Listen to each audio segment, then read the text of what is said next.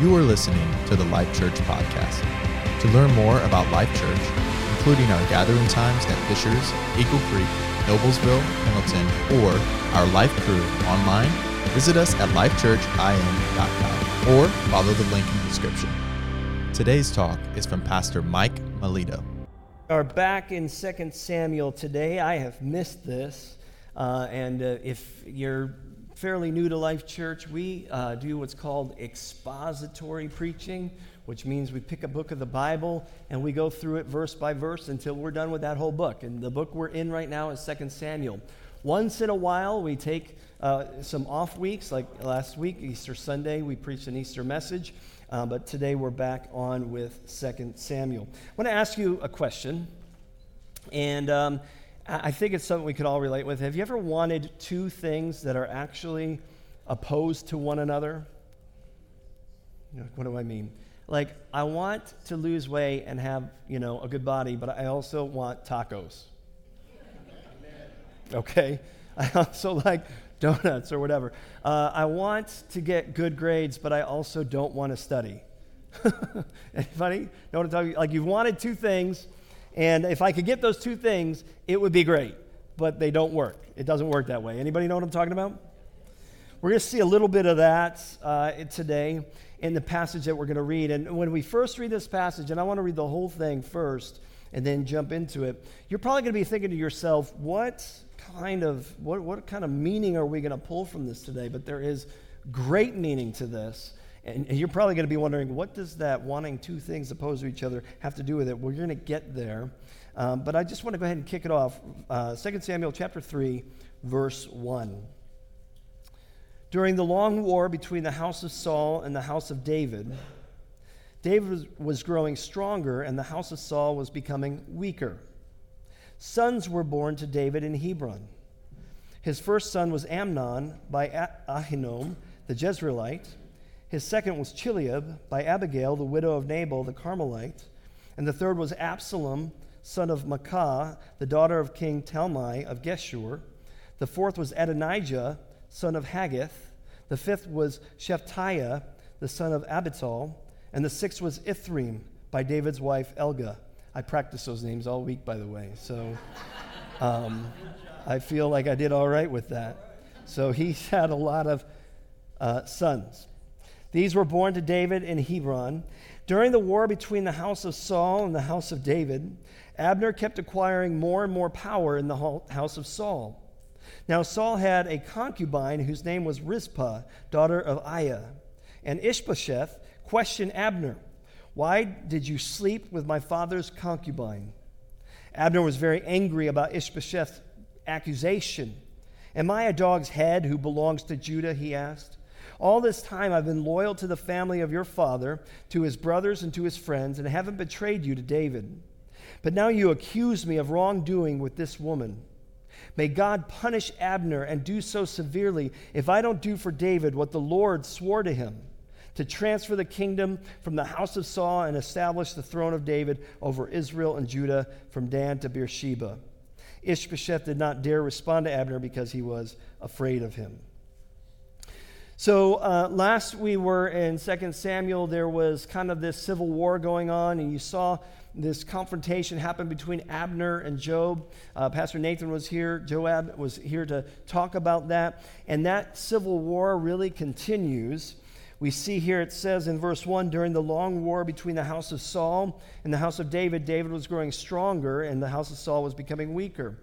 And as that civil war continues, I just want to kind of ask this question rhetorically to ourselves. Why is there even a war going on to begin with? Because it seems to me that everyone knew who was supposed to be king. And everybody knew that the Lord actually said who was supposed to be king. And so why is there this fighting going on? Why are there generals like Joab that we read about that are going off and doing their own thing, or generals like Abner who are still building up the house of Saul? Why is all of this going on and civil war going on? Civil war is not something nobody wants, by the way, right? Over 620,000 Americans died in our own civil war. And that's only half the story. When you think about it, it's brother against brother, sister against sister. It's people killing their own people. And why? Why is this happening? I know Pastor Nathan said they forgot who their real enemy is, but I'm going to just say it this way. They also forgot who their king is. They also forgot who their king is. And just let me gently say this. It's really no different today. Time and time again in the scriptures, when we look at David, we're looking at someone that's supposed to be a type of Christ. And Jesus is the king. Amen? He is our king. And even when we know God's desire, our king's desire, we don't always go along with it, do we? Or in fact, sometimes we step outside of it and we do things we know he doesn't want us to do. We step outside of those things. We do our own thing. We talked about it in worship today. God is faithful even when we're unfaithful. Thank God for that. That does not mean unfaithfulness is okay. It doesn't mean that. Because what happens when we're unfaithful, what happens when we try to serve God and have our own way, you get what I'm saying there? We find ourselves opposite of God's kingdom, and we start to deal with a little bit of hell on earth. That's what that's like. When you try to have it both ways, that's when it gets complicated, right? I talked about wanting, to lose weight and liking tacos too, right? And here's what I learned on my journey when I lost 100 pounds. Losing weight is actually really simple. It's not hard. And when people ask me, what'd you do? I said, well, I ate less and did more. I mean, that really is all I did. And it's super simple, right? But that doesn't mean it's easy. It's actually very difficult. It's very difficult, right? Just because something is simple doesn't mean it's easy. It's difficult. But when I try to have it both ways, now I've made it difficult. I've made it complicated. I've made it frustrating. And nothing good is going to happen out of that. And it's in the same way, when we try to have it both ways with Jesus, we make it complicated, don't we? Something that's super simple. Jesus is my king. He's the leader of my life. When you come to Jesus, you ask him to be the Savior of your life, but you also ask him to be what? The Lord of your life. My leader. You call the shots now, Jesus. And so many of us are great with calling him Savior, but we're not so good at letting him be king. But it's a simple thing to let Jesus be king. I'm going to do things your way from now on, Lord. Super simple. But we complicate it sometimes, don't we? And we see this happening in Israel where they're having this civil war. What's something that should be super simple, and it's not, because they're fighting against who their king is supposed to be, and there's pointless suffering happening. By the way, when you try to have it both ways with God, you suffer needlessly. You suffer needlessly. So that's what we're seeing happen, and we have to really take some time, even in that first verse, to recognize why it's happening, because we start to see a little bit of how this applies to us. Verse 2. Sons were born to David in Hebron. And it goes on to list the sons, whose names I practiced and got them down pretty good. They were born to David in Hebron. But I want to point out here is not the sons this time, but the moms.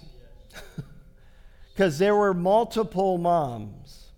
David came into this, we came into David, he already had 2 wives, but by now he had 8 wives. So he's having kids with all of these wives. And I just want to talk about the elephant in the room here. Okay? Because the Bible called David a man after God's own heart, and he's got 8 wives. What is that about? Okay. Hey, speaking of husbands and wives, today is my parents' 46th wedding anniversary.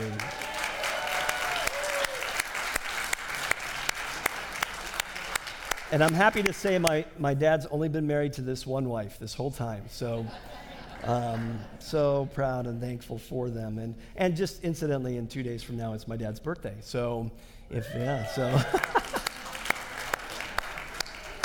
happy birthday, you're married. So yeah, that's right. But I want to talk about the elephant in the room because this really causes a lot of people to stumble if we don't understand what's really going on here. Because you look at this and you say, so is the Bible okay with that? Is the Bible okay with David having all these wives?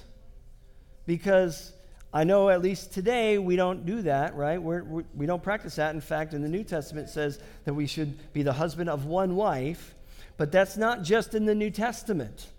David is actually breaking God's law. He's not right for what he's doing. And the Bible doesn't say he's right, by the way. It's pretty clear when you read in Genesis and then when you read again in Deuteronomy that kings are not supposed to take on multiple wives to themselves. So David's already flawed here in a major way. And what does this mean? Well, it means David's going to pay a very dear price for this. He's trying to have things both ways, right? You can go down through the list of his kids, and you think sibling rivalries are real today? Imagine sibling rivalries across different moms in the same house, right? And it gets real. They murder each other. One of them rapes his sister. Two of them try to take the throne from David. He reaps a lot of whirlwind for his decisions here, and we'll see that even in Samuel as we continue, how much trouble David gets himself into. So this doesn't go unanswered. He actually suffers a great deal from this. And what do we learn from that?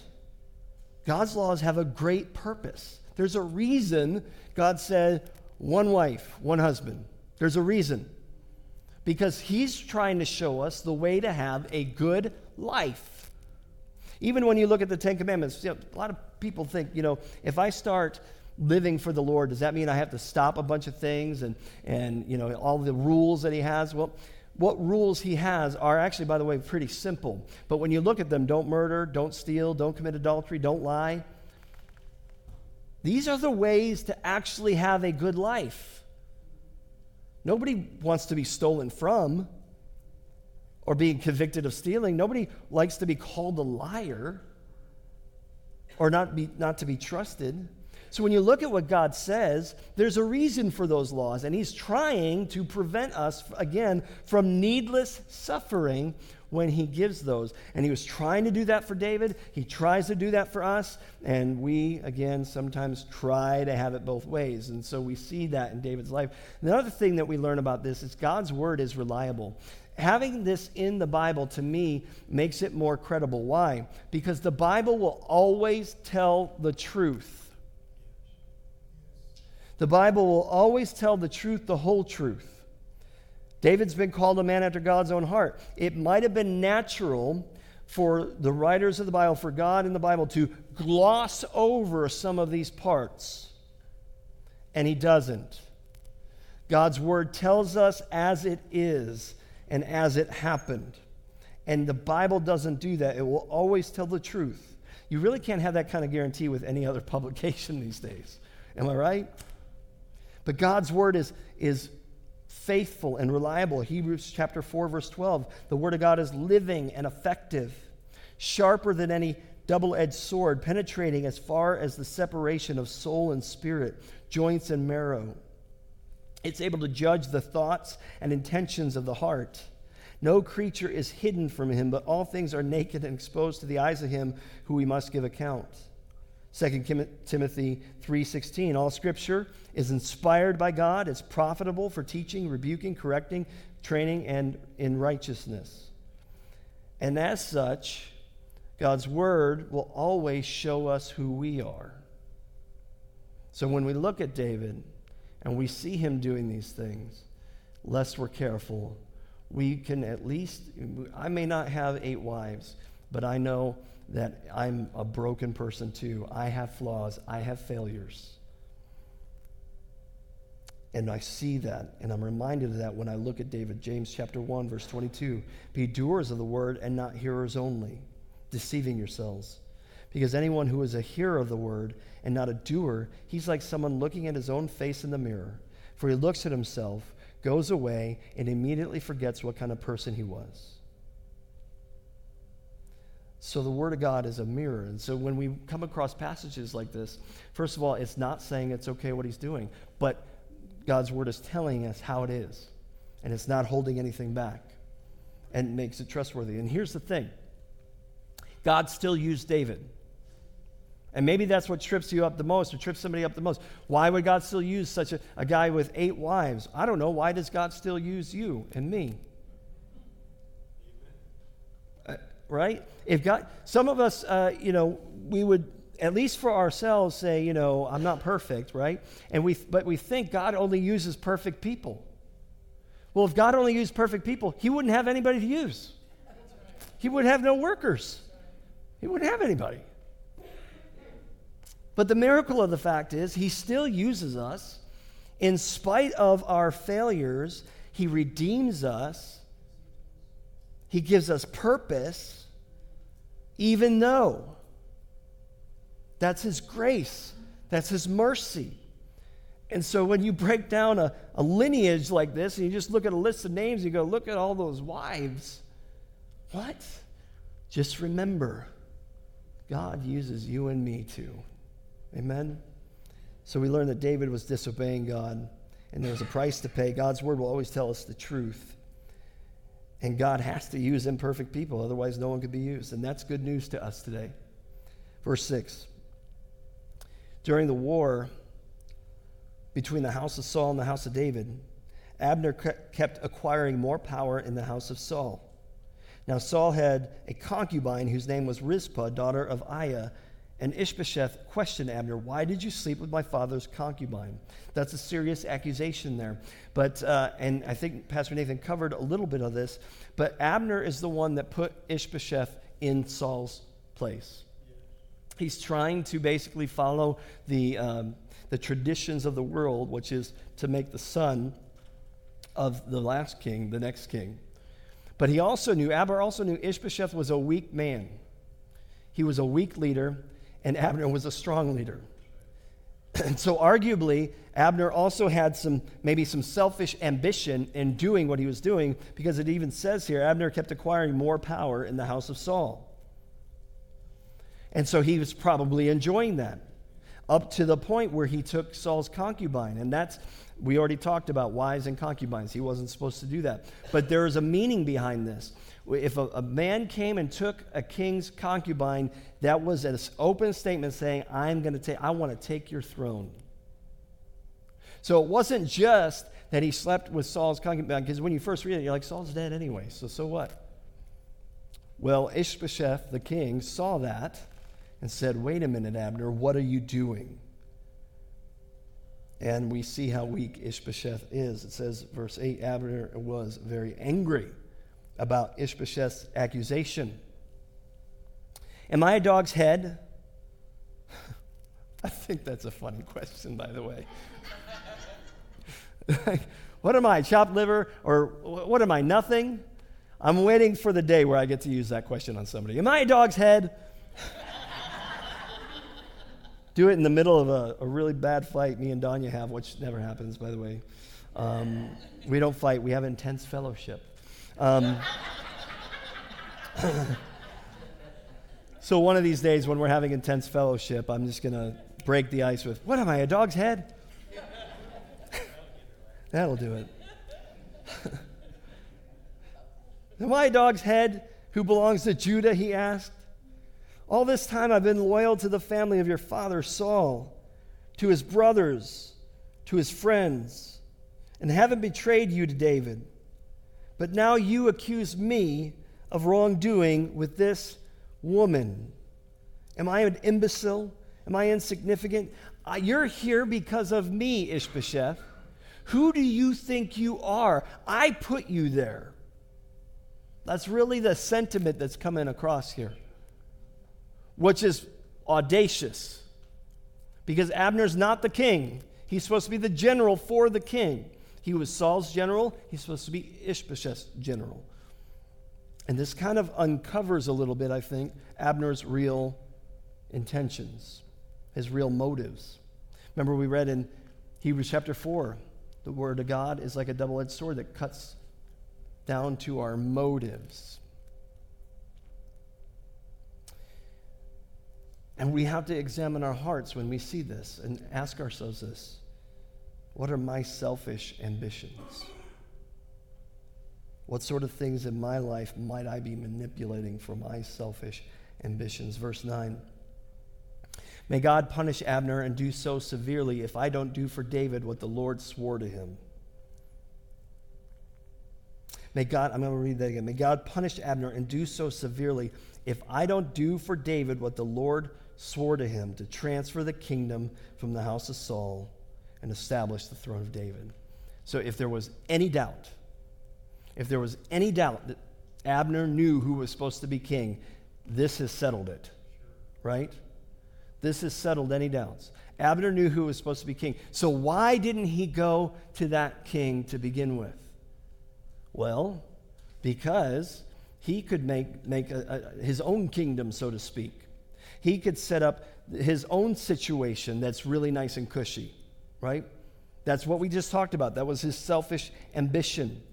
And it says that, hey, listen, I'm going to do what God said to do. I'm going to transfer the throne to David over Israel and Judah from Dan to Beersheba.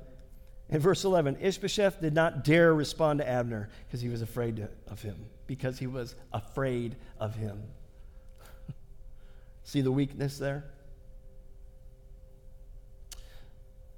So all of a sudden, Abner is going to go do the right thing. He's going to go to the right king. He's going to go to the right man. What is that about? All of a sudden. Have you ever seen somebody do the right thing for the wrong reason? You know what I'm talking about? And when they do the right thing for the wrong reason, they might as well not have even done the right thing. Anybody know? Like, you've seen this, right? Sometimes it's something as simple as, your kid's coming up to you and saying, "I love you, Dad," because they really want something. Right? We still enjoy that, though, don't we? But sometimes it's something bigger. But it's manipulative. It's driven by selfish ambition. And all of a sudden, Abner, he sees some things getting upset in his nice, cushy situation. So he says, you know what I'm going to do? I'm going to go to the real king, Ishbosheth. Can you see a parallel before I point this out? Because here's the deal. The temptation for us, and perhaps really, if we could argue we all do this, is to set up our lives in such a way that is nice for us. I'm in charge. I'm in control. I can move pieces around for me. But eventually, when things get rough, when things get uncomfortable, when things get difficult, when things get complicated, well, then we might go to Jesus. Then we might go and say, you know what? I'm going to go to the one who was promised to be king and who made all these promises to me. Because he's going to fix my problems. He's going to make things good again. He's going to do all these things. What am I saying? I'm saying we do the same thing that Abner's doing to David with Jesus. In fact, I could argue this. It's sobering when you think about it. At least when we first go to Jesus, that's exactly how we go to Jesus. God even will allow things or use things in our life that will drive us to our knees to come to him. And I'm not saying there's anything wrong with that necessarily. But if that's the only reason we go to Jesus, there's something wrong with that. And that's what Abner was doing. He's going to David just because it was advantageous for him. He didn't care about David. He didn't want to give David any honor. He didn't actually want to honor the Lord. And when we go to Jesus, for the wrong reasons. It's heartbreaking for me to see sometimes someone come to the Lord, and after a month or so, when Jesus hasn't just made their life any easier, they give it up. They give it up. And the truth comes out. Because this is the only reason why we go to Jesus, right? Because if you don't fix my problems, Jesus, then what good are you?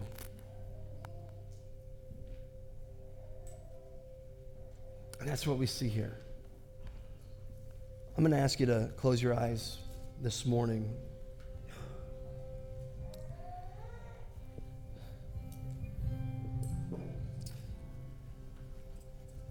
God, you're so good. You're so good. You're so faithful to us. You are the King of Kings. You are the Lord of Lords.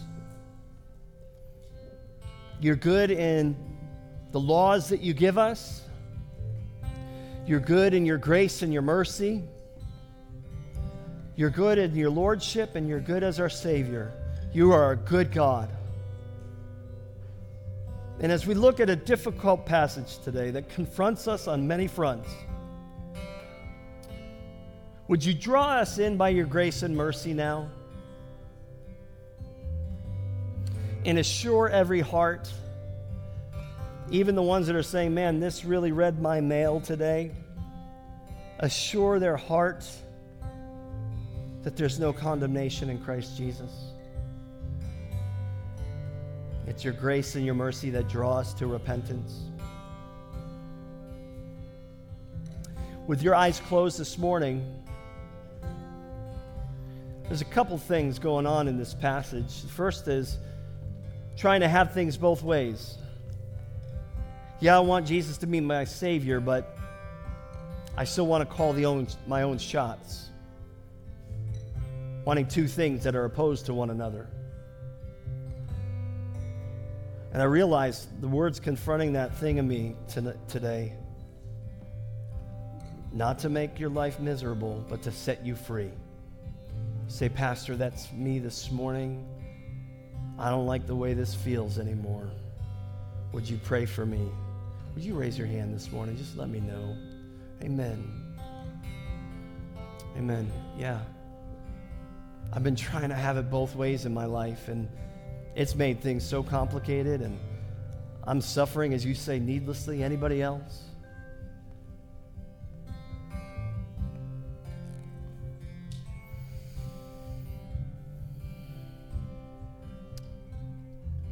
Maybe you're here this morning and you say, I've gone to Jesus for all the wrong reasons, and today I just want to make a commitment to him that even if he did nothing else for me, he's already done more than I deserve, and I love him and serve him because he's my king, and he deserves it. And you say, today I just kind of want to draw a line in the sand today. Say, okay, God, if you did nothing else for me, which he will, by the way, but even if he didn't, even if you don't, Lord, you've already done more than I deserve, and I will worship you always because you deserve it. Say, that's me. I want to draw that line in the sand today. Will you raise your hand? Amen. Amen. I just want to draw a line in the sand. He may never do all the things you think he should do, but he is still worthy. Amen. He is still worthy. And I will tell you this. One day in eternity, you will never look back and say, I regret worshiping God even when he didn't do what I thought he should do. You will never regret that, ever. You will regret the opposite. Anybody else this morning? I want to draw a line in the sand. Amen. If you were encouraged by today's talk, be sure to rate us, share with a friend, and hit subscribe on Spotify, iTunes, or wherever you stream your podcasts. Our mission is simple. Come to life, connect to grow, find your purpose, make a difference. Thanks for listening to the Life Church Podcast.